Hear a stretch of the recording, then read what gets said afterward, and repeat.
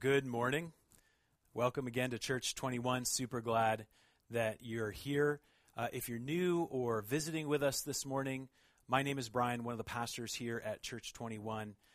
My role is as the executive pastor, which means I oversee the legal, financial, operational, and organizational health of the church, as well as the other ministries, church plant projects that are all sort of housed in our legal entity. And provide some pastoral care to our church staff. I'm married to Severine. We have 3 teenage kids.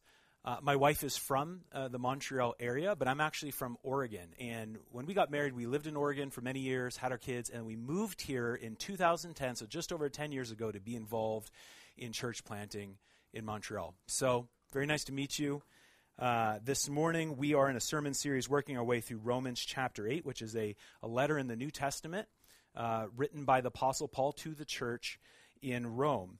And many would call the book of Romans the theological key to the Bible, because if you've ever read the Bible, parts of it can be hard to understand. They can be confusing.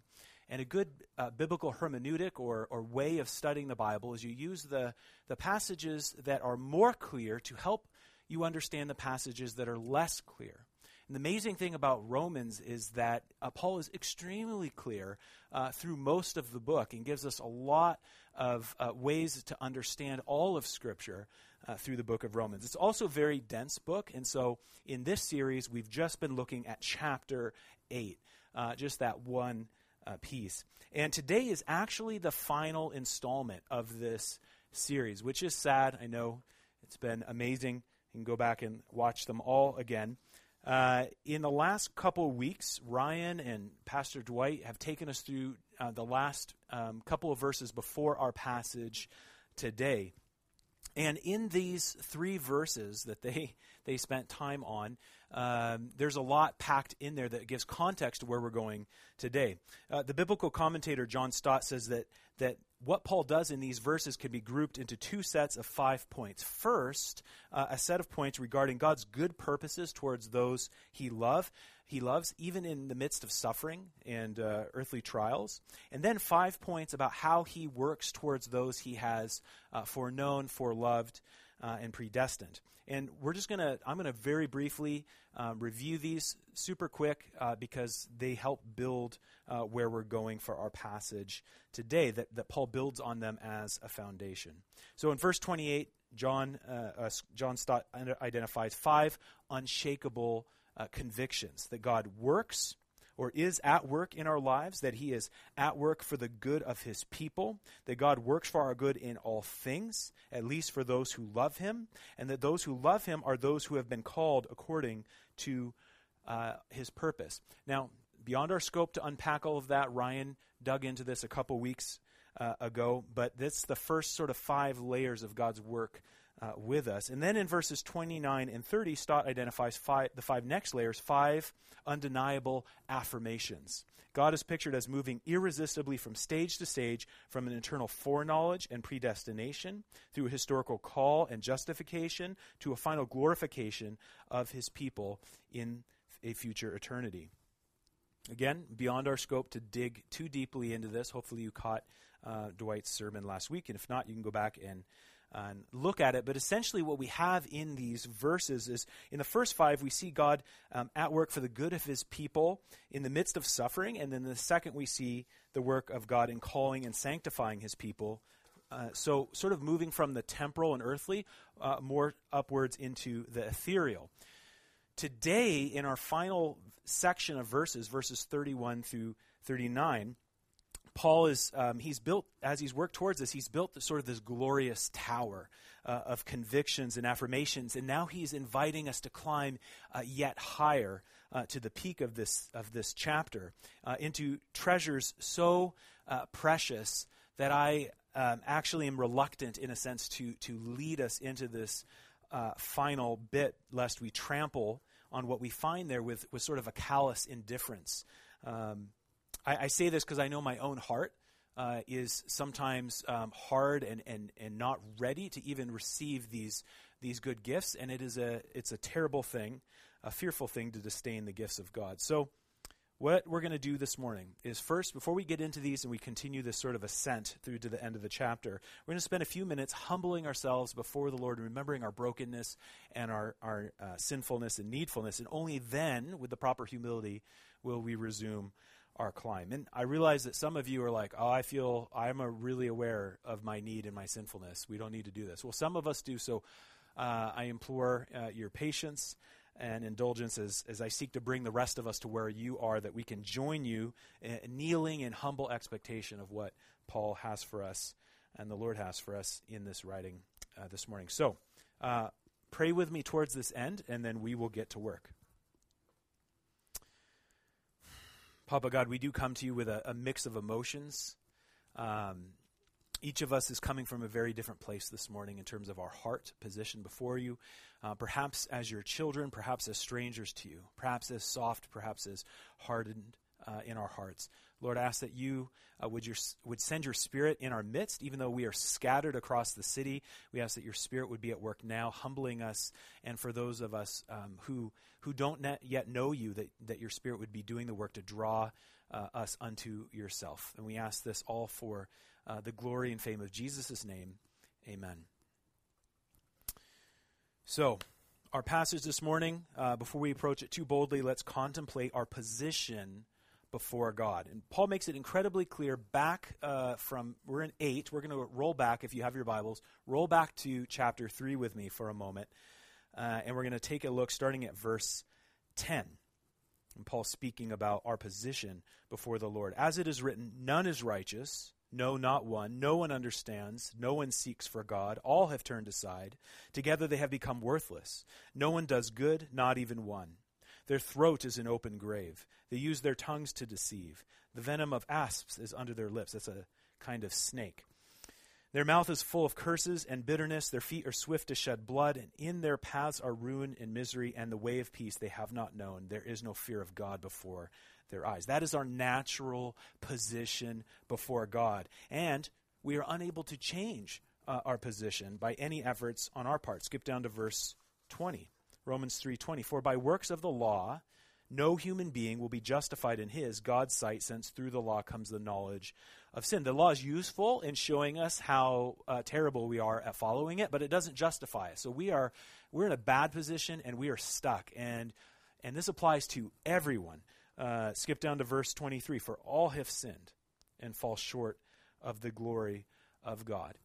Now, as we go through some of these scriptures from Romans 3, some of you are perhaps freshly convicted by Paul's words. You feel the weight of them. Others of you may be feeling like, it feels a little old-fashioned to take some really old book that's like hundreds and even thousands of years old and say that it has some sort of moral authority over my choices and what I do with my life, that it can pass judgment on me. Well, one of the defining motifs of our current age is moral relativism, this supposedly inalienable right to choose right and wrong for one's own self, just to do what my heart defines as right and wrong for me. Pope Benedict XVI is quoted to have said, we are moving towards a dictatorship of relativism which does not recognize anything as for certain and which has as its highest goal one's own ego and one's own desires. Moral relativism. Sadly, this philosophy is so deeply embedded in our modern or postmodern Western culture that it even seeps into the lives of Christians and the church. And we watch as Christians and churches and even whole denominations struggle with the social, political allure of inclusion and trading the confirmation of timeless moral authority that we have in the scriptures for the affirmation of whatever feels true in the moment to individuals. So while some of you may be in the middle, may allow for some scriptural authority in your life, but there's still areas that you kind of fudge on and you adjust towards your own liking to fit your own preferences where you know best or we know best. And then otherwise flat out mar or ignore the clear teaching of Scripture. Examples could be cohabitating with your boyfriend or girlfriend, or sex before marriage, cheating on a test, padding your resume, hiding income, taking a bribe, gossip, lying, theft, all of these things, big and small, that we somehow justify to ourselves as being not that big of a deal. We moralize them to our own standards. Does this make it okay? Is moral relativism all that big of a deal? It feels very natural to us in this age. Well, our original parents in the garden, Adam and Eve, decided for themselves that it would be morally acceptable for them to go around the one rule that they had with the Lord, to take from the tree and to eat, that they would be their own standard, and in so doing basically invented moral relativism and plunging humanity into rebellion against God. So yeah, this is actually a big deal. It's at the root. This thinking is at the root of the human rebellion against God. And it's not a shiny, new, modern, postmodern idea. It's super, super old. It's nothing new, and it's still really bad. And what's amazing to me is that their rebellion was like, there was only one rule, right? And they decided to declare themselves righteous in the face of that one rule and just do this thing anyways. How much harder is it for us today? We have the 10 commandments, the 10 rules. We're going to be getting into a series on the 10 commandments pretty soon. Oversized water bottle time. You will see that again. So they only had the one rule. We have 10 rules. So it gets a lot harder for us to say, oh, I am righteous in the face of those. And then you add to that Jesus' expansion of those rules. It wasn't be like I can say, like, I've never murdered anybody, so I haven't done that. But Jesus is like, oh, but if you hate someone, then you are guilty of breaking this rule. If you've never committed adultery, but if you've lusted in your heart, you're guilty of that. And even go so far to say that if you've broken any one of these laws, you're basically guilty of all of them. That is sort of like a pass-fail thing, that under this no one is righteous. And these are only sins of commission, that we're doing bad things that we shouldn't do. What about all of the things, the good things that we should be doing? All the Boy Scout, Mr. Rogers, Mother Teresa stuff that God had planned for you to do with your life. Right, all those wells that you were going to dig and the orphans you were going to adopt and the marches for justice that you were going to be at. What about carrying the gospel into the jungle to cannibals or dying the death of a martyr in India? These are sins of omission, stuff that you probably should have done but didn't even think of. Right? That's a big shift for us in our minds. Perhaps earlier this morning, some of you are in the bathroom taking the Lord's name in vain because you're having trouble crushing candy that's not even real and on your smartphone. And so that was your mindset before. But now as we dig into this, you're thinking, like, what's it feel like to be shanked for Jesus in a foreign country? You begin to see how far we are from what we were meant to be, the place that we were meant to be. We're so far from that. And this is why we should be approaching these things with hat in hand, with humility, and with penitence. And yet on our knees we can receive these things with such joy because God loves us, not in our Sunday best, but in our filthy rags. Jump ahead to Romans chapter 5, verse 8. But God shows his love for us in that while we were still sinners, Christ died for us.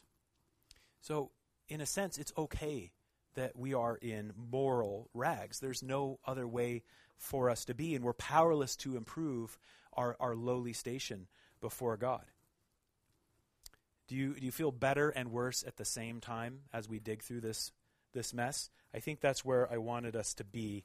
Most of us now are at the right place for us to actually address the glories and the treasures that we find in our passage at the peak of chapter 8. It's already been read for us in full, so not going to read it again. We'll just go through it verse by verse. 3 times in this passage, Paul uses the word for. Now in the original Greek, this is the word huper, which is fun to say. You can say it with me at home. Huper. And this is the word for. And just like in English, the word for, the word huper, can be used in a few different ways, and Paul is going to do just that this morning. So 3 ways. First usage shows up in our first verse in verse 31. So Romans 8, if you're in your Bibles at home, jump back to Romans 8, and we'll be hanging out at the end of that chapter.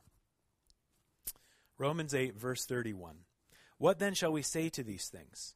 If God is for us, who can be against us? If God is for us, who can be against us? Long, long ago, in a land far away, I used to be a runner. Now, when you see me, please don't challenge me to a foot race at this point in my life. That was about 25 years ago, and I was about 45 pounds lighter. So not to say that I couldn't still destroy you on the track. There just might need to be like an ambulance waiting for me at the finish line. But in high school, American high school, so grades 9 through 12, I ran all year long. In the fall sport, ran cross country, so outdoors, long distances. And in the winter, ran winter track or indoor track on those crazy curved banked structures. And then in the spring, which was my favorite, did track and field. And at every event, every meet, every race, my dad was there. The only time in memory that he didn't show up for a meet, he was in a car accident so unusual that it made the local papers. Like, went under the bus, and like there was like the roads were slick, and there was a picture of our like station wagon like tucked under this bus in front of a Kmart. He was fine. He called my coach. He managed to communicate to me just before my race started that what had happened, so that I wouldn't worry, because normally my dad was always there without fail. And in cross country, you usually at that age we'd run about a 5K, 5 kilometers, and it would wind through the woods and go different, kind of loop back on itself, go different ways. So ahead of time, my dad would pre-figure out where to go on different points in the race to kind of jog from point to point so that he could be there as I ran past to cheer and to encourage me and to call out my pace time, because my dad was for me. He was for me, and he was for me having a good race, running my best race. This is the kind of for that Paul means here when he says that God is for us. This is to be on one's side, to favor and further one's cause. This is the picture of a parent lifting a child so that they can reach something that's otherwise out of reach. This is a picture of a child blocking traffic so that the little ducklings can follow their mother across the street in safety. This is the Lord turning all of these awful things that are happening in our lives for our own good, as Ryan unpacked for us out of verse 28 a couple weeks ago. And the verse says, if God is for us, who can be against us?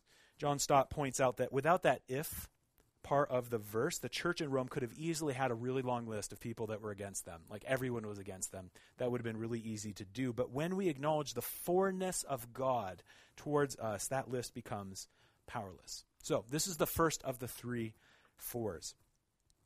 We find the second in the very next verse, verse 32. Romans 8, verse 32. He who did not spare his own son, but gave him up for us, how will he not also with him graciously give us all things? So he who did not spare his own son, but gave him up for us. One year in maybe 10th or 11th grade, I can't remember exactly, our short relay team, the 4x100, qualified to go to state. Now, even though I was easily the 3rd or 4th fastest guy on the team, and I would normally have been on that relay, at that age, I lacked the political acumen to secure my spot, the social skills, you could say. And so there were other guys that were all on that thing, and then I was always the designated alternate. So at districts and then at state, I was there to substitute in case someone got hurt or was otherwise unable to run. And it's hard to imagine it in today's climate of budget cuts and things, but back then, the school actually paid for the whole team to go from Portland, Oregon, down a couple hours down to Eugene, Oregon, to the University of Oregon, which is sort of the mecca of track and field in the United States. And they put me up in a hotel, and they fed me, and all in the off chance that one of the guys was going to need me to step in, which in the end they didn't. I didn't have to do anything.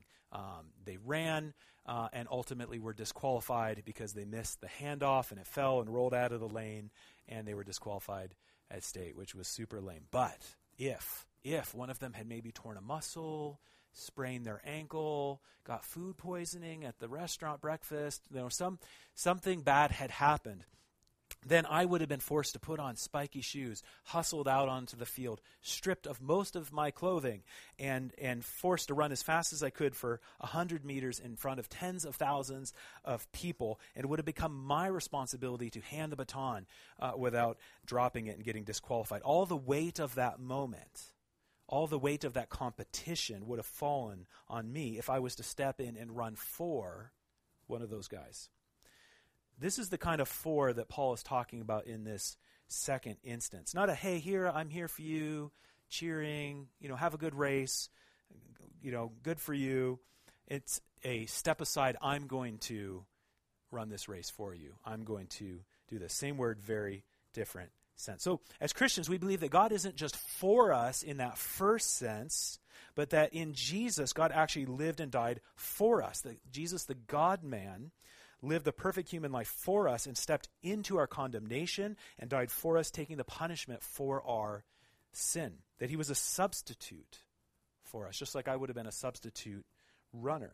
That he atones for our sin, breaking the law, which is where we get the idea of penal substitutionary atonement, the work of Jesus on the cross. And this work frees us, not only as it pays for and removes our sin, but also credits to us the righteousness of Jesus' perfectly lived life, what Luther calls the great exchange. So this is the second of our 3 fours.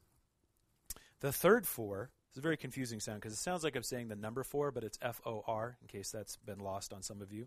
The third for we find in verse 34, but first we need to pick up with verse 33 because it all kind of goes together. Romans 8, verse 33, who shall bring any charge against God's elect? It is God who justifies. Who is to condemn? Christ Jesus is the one who died. More than that, who is raised, who is at the right hand of God, who indeed is interceding for us. Who indeed is interceding for us. My freshman year of high school, so grade 9, I spent most of the year running as a freshman. There was a classification. The freshmen competed against freshmen. There was also varsity, which were like the fastest, bestest guys, usually older guys. And then there was this thing called junior varsity. It was like if you weren't a freshman but you weren't good enough for varsity, you could run JV or junior varsity.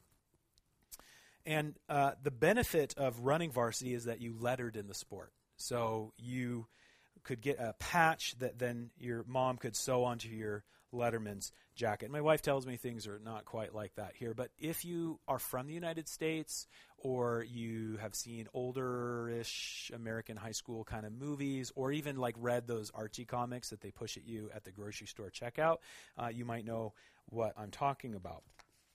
Anyways, so I did end up getting faster and faster. By the end of my freshman year, I did get to run a couple of varsity races, but it was not enough for me to get my letter from the school. So my only other shot, I was told, at getting it was if I could score enough points for second, third place, enough point scoring at districts that I could then earn a letter that way, which would then give me the justification to get the school jacket. Because you could certainly buy the jacket and you could wear it, but without the letter, you looked kind of lame. So I needed to run enough races to get my points, but there weren't, it turns out, enough freshmen who were doing the events that I wanted to do, the different races, such as the 400-meter dash. I didn't have anyone to run against. It's not a very popular race. One lap around the track, fast as you can. He who suffers the most usually wins. I loved it. People hated it and didn't want to run. But my coaches advocated for me. And they pushed to get me included in the JV race. Even though I wasn't competing with them, they just threw me on the outside lane. And I could run with people. It would be less awkward. They didn't have to have an extra race just with like one guy out there in his short shorts all by himself. And so that allowed me to have enough points to get the coveted letter for my mom to sign, sew onto a jacket. And this is all possible because my coaches advocated for me to make this happen with the local officials. And I think, they wanted me to see me get my letter. Probably not because they thought I deserved it, but because they wanted me to be emotionally invested in coming back next year, because as we all know, coaches are always very needy for athletes.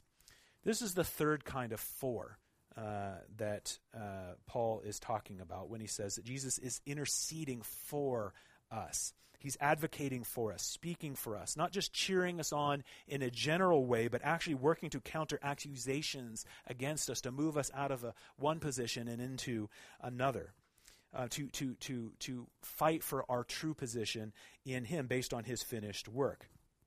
It's described as being in the sense of impelling or moving cause on account of, for the sake of, any person or thing. It's similar to the first kind of for that we looked at, how God is for us in a general sense, that he's on our side, but this is a more targeted sense. It's more personal, that Jesus is at the right hand of the Father, interceding for us, advocating for us, stepping into any accusation leveled against us and saying, no, I paid for that. They are blameless. Because we do have an accuser, the Satan, which just means the accuser. It's not his name. You can go in your Bible and just write the in front of all the times Satan's title appears there. And he accuses the saints in the courts of heaven, and then his minions go around and accuse our hearts and minds directly. Yet, thanks to Jesus, we have sort of a diplomatic immunity, that these accusations can't touch us because of the finished work of Jesus. So he advocates for us, speaking for us in places that our mortal bodies cannot yet stand. He enters the hot furnace of God's holy presence as God's own Son, the most beloved, and our name is on his lips. That our failures are erased by his finished work on record, and he claims you and justifies your inclusion in the kingdom of God. This is the incomprehensible glory that we find at the end of chapter 8, that God isn't just for us, but that he actually, in the person of Jesus, goes in and substitutes for us and dies for us. And then thirdly, that he doesn't just stay dead and leave us alone to wait upon the mercy of God and weather the accusations that are coming at us, and that no one is advocating for us, but that he didn't stay dead, but he rose to life, and he continues to work on our behalf as an advocate in the courts of heaven. So like a capstone to everything else Paul has expounded for the last few verses, those sort of things that were stacked up over the last few weeks, this sort of triumphant, triplicate way that God is for us is sort of a fortress of fours, if you will forgive the alliteration, that from this vantage point, from within this space, if we are in Christ, our position is unassailable. We are inseparable from the love of God. And that the use of one for bleeds into another, that enabling and cheering and shielding into actual substitution, not just guarding us, but moving us to safety and standing in harm's way for us in our place, and now Jesus interceding for us in light of being given for us. From this space where Paul has built all of this stuff up, he's kind of built up some momentum, and he's at this peak, and he's built this space, and we are here with him. And so Paul's next words are delivered with his hands in the air. Verse 35, who shall separate us from the love of Christ? Who will separate us? Who can separate us from the love of Christ, from this exalted place? And then he begins to list things. Shall tribulation or distress or persecution or famine or nakedness or danger or sword? Paul starts to think about everything and anything that his readers might be concerned about. Tribulation, which is trouble from the outside, and despair, which is troubling on the inside, is distress, physical threats, lack of food and clothing, general danger, or the very specific horrors of war.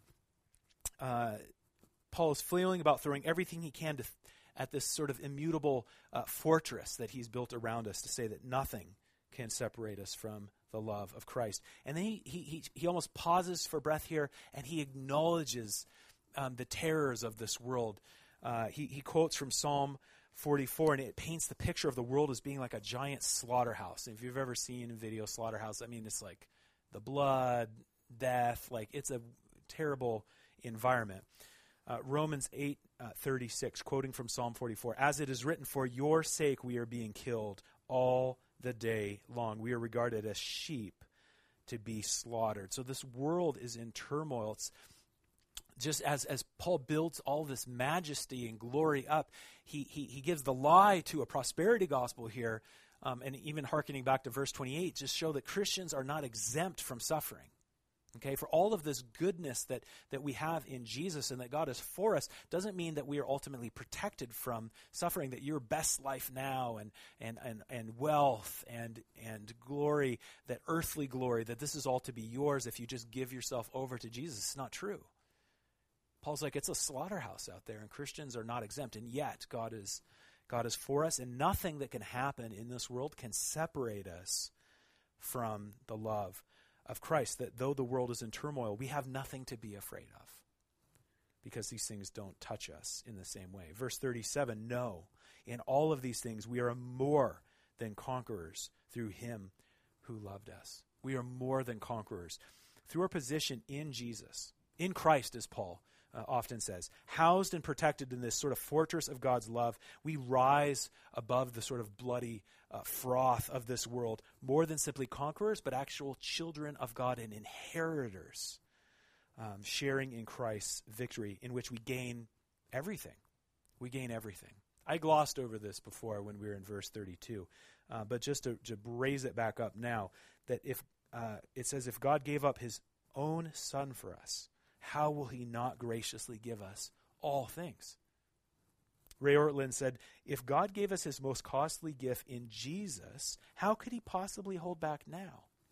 Is he going to nickel and dime us now after giving us Jesus? We are more than conquerors. We are the children of God, inheriting all things in Jesus Christ, our Lord. And Paul wraps up verses 38 and 39 in sort of the fireworks finale you would see on a national holiday. Not so much like Canada Day is here in Quebec, more like the 4th of July in Texas. You know, big builds, and then a huge, huge finish. This is what Paul is doing as we cap off Romans chapter 8. Verse 38, for I am sure that neither death nor life, nor angels, nor rulers, nor things present, nor things to come, nor powers, nor height, nor depth, nor anything else in all creation will be able to separate us from the love of God in Christ Jesus our Lord. Paul grabs for everything here, life and death, height and depth, which some commentators say could be represented as, rendered as heaven and hell, through things now or later, which basically in those first four give us all of space-time, okay, all of space-time, plus angels, good and bad, plus anything else I haven't thought of but that God made in creation and therefore exists, plus anything else I haven't thought of but probably is really powerful and scary that should be included on this list. Our security in Christ is so all-encompassing as to be untouchable, even by the infinite of mutable possibilities. Nothing can separate us from the love of God in Christ Jesus our Lord, and not even you. One of the tenets of Reformed theology is the recognition of the perseverance of the saints. And what can be misleading about this phrasing is it can make it sound like it's the saints' perseverance that is persevering. It's the saints' efforts that will persevere. But that is totally the wrong way to understand this doctrine. Saints constantly fail to persevere. They stumble and crumble and generally make a mess of things. What this doctrine really means is that God will preserve and persevere in saving the saints, that he will persevere in saving the saints, making them perfectly like his son Jesus, and then bringing them into his kingdom, that God will not lose a single one of his children because he is able. Paul puts the emphasis on God. He writes in a different letter to the Philippians chapter 1, verse 6, and I am sure of this, that he, God, who began a good work in you, will bring it to completion at the day of Jesus Christ. So what we're unable to do, God is able to do, and not even you can get in the way of it, which is very, very good news.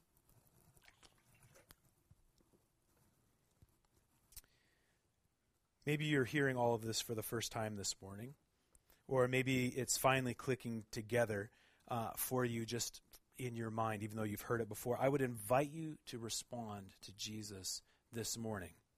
He invites you to turn from your sin as well as turn from your righteous deeds and your sort of religious trust in your own work, and instead trust in the finished work, his finished work on your behalf, to let Jesus be for you in every sense of the word. And you can do that this morning in prayer and in faith. Reach out to Jesus and turn from your sin and trust him as your Savior, your King, and your treasure. Because all of the beauty, all of the security, everything that's glorious in that capstone that Paul unpacks for us this morning in this passage is really just for those who are the children of God, who have turned to Jesus in faith. And the Bible tells us, sadly, that most people will not do this. And so everything that we've gone through only applies to those who have responded in faith to Jesus. So we implore you to do that this morning. And if you do that, please reach out to us and let us know that you've done this, because Satan, the accuser, will come and cast accusations at you and seek to distract you and harden your heart and remove the good news from you.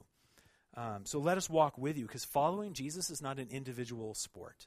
It's a team sport. It's a group race. It's a fun run. We are all following after Jesus, running after him as a family, trying to do this, and we don't want you to do it alone, so please reach out to us. We're going to wrap up this morning with a discussion time, as we have had a habit of doing.